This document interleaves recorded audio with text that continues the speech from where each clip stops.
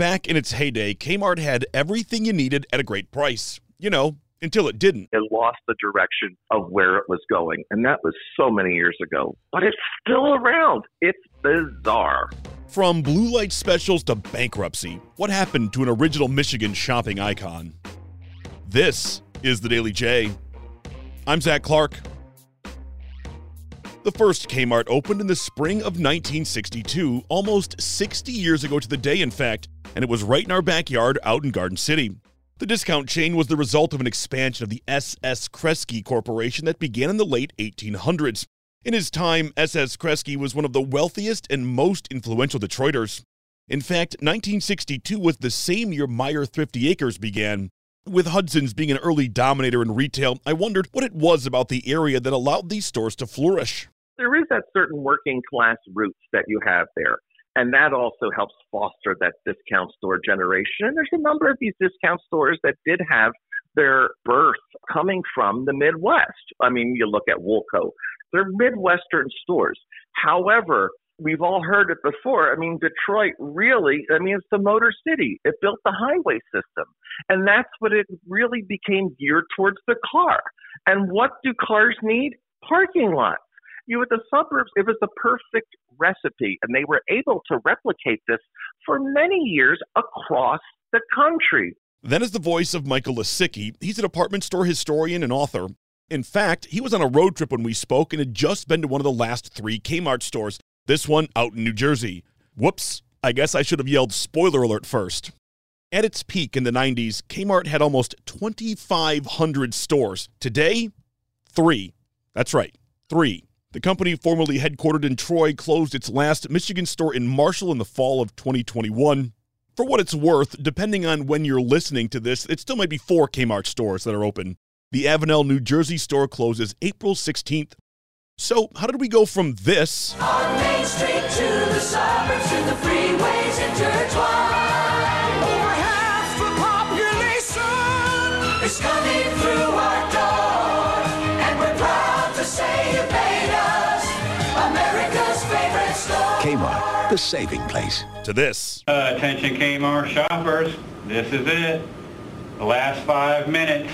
The store will be closing in 5 minutes. On our final markdown, everything is 95% off. All our silver, gold, watches, everything in the store, 95% off. There is no short answer. Well, that's not exactly true. The next voice you'll hear is that of Scott Hessel. He's the director of the Terry J. Lundgren Center for Retailing at the University of Arizona.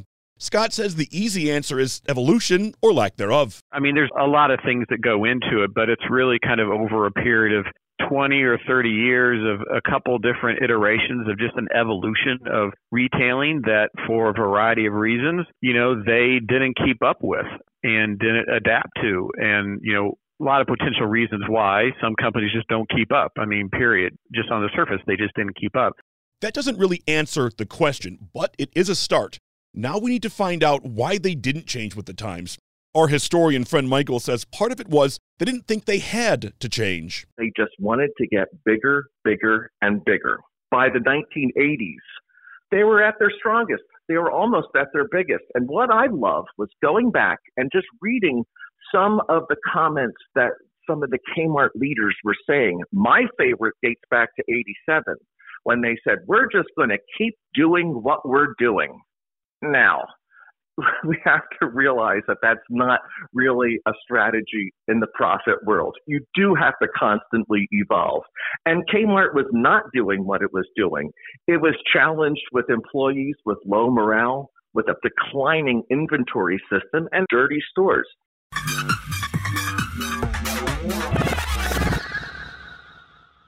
A lot of this is doom and gloom, I know, but Kmart failed. It's hard to tell the story any other way.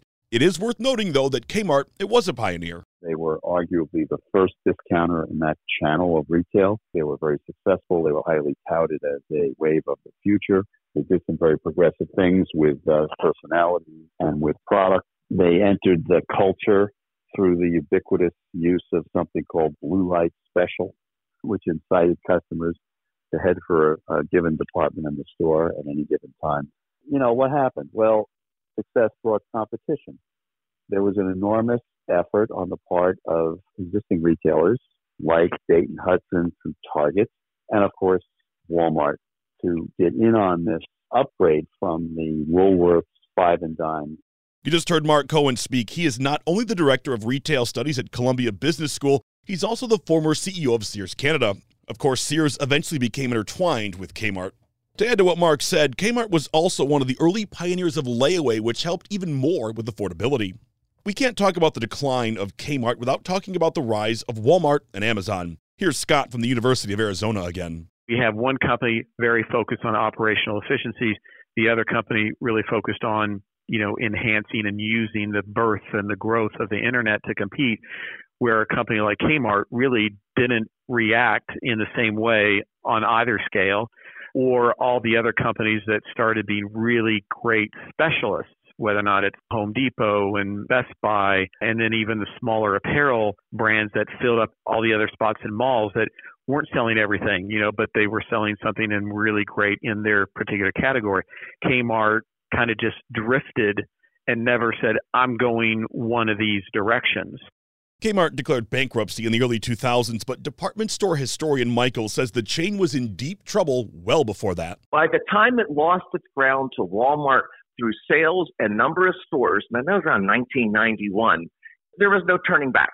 There was no turning back, and no plan could work, and it just kept falling and falling along with sales, morale, and shareholder values, and you see by the 1990s questions about its future. And then you lead into that 2002 bankruptcy, and, people didn't think Kmart was going to be around much longer. And here we are 20 years later, and there's still three. You go from over 2,400 stores to 3. What retailer bleeds a company dry in order to just kind of squeeze every bit of strange value out of it? It's bizarre. And that's part of some of my fascination with following Kmart.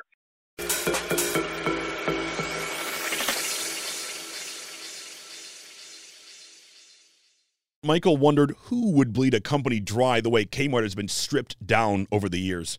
Mark, the Columbia professor, says that can be boiled down to leadership. It only takes a few people to destroy an iconic brand like that, and it only takes them just a few years. And that's exactly what happened to Kmart. All three of the people I spoke to mentioned that Kmart had a revolving door of CEOs for many years, which added to the problem. In 2001, the company filed for Chapter 11 bankruptcy, and if you ask Mark, what happened next was the final nail in the coffin. Essentially, the creditors become in charge of the company. A financial player, a hedge fund operator named Eddie Lampert, gobbled up enough of the Kmart debt to become its lead creditor and basically took control of the bankruptcy and took the company out of Chapter 11. He had never run a business other than his hedge fund. He had no retail chops whatsoever. Whatever his strategy was at the time, it was purely financial. When does it all end? How viable are 3 stores? The one Michael visited recently, he said, was in shambles with very little inventory and sections roped off. But it seems as long as the lights are on, the store stays open. When I was at the Westwood Kmart just a few days ago in New Jersey, one of the surviving 3 stores, I played dumb. And I walked in there and I said, are you staying open? She said, yes, the woman, adamantly. And I said, well, I read about you in the paper. And she said, well, what did you read? I said that there's 3 stores. There are only 3 stores are open. And she said, did it say we're closing? I said, no. She said, well, we're open. And I couldn't fight with her. And, the inevitable has to be there, but it hasn't hit. Those last 3 Kmart stores are in Westwood, New Jersey, where Michael visited, Miami, Florida, and Long Island, New York. The irony of the last American Kmart being in one of the country's wealthiest areas is not lost on Michael. Who the hell would have thought the last Kmart would be in New York Hamptons? For what it's worth, there are 6 Kmart stores in existence in U.S. territories, the U.S. Virgin Islands, and Guam. In fact, Michael tells me the Guam store is pretty profitable. So when you're looking for your next blue light special fix, a long plane ride might be in store for you. Big thanks to Professors Scott Hessel and Mark Cohen, along with historian and author Michael Lisicky for the assist on piecing this one together. You can always find the latest in local business news at wwjnewsradio.com. Our theme music is written and produced by Ozone Music and Sound in Royal Oak. I'm Zach Clark, and this is The Daily J. Thanks for listening.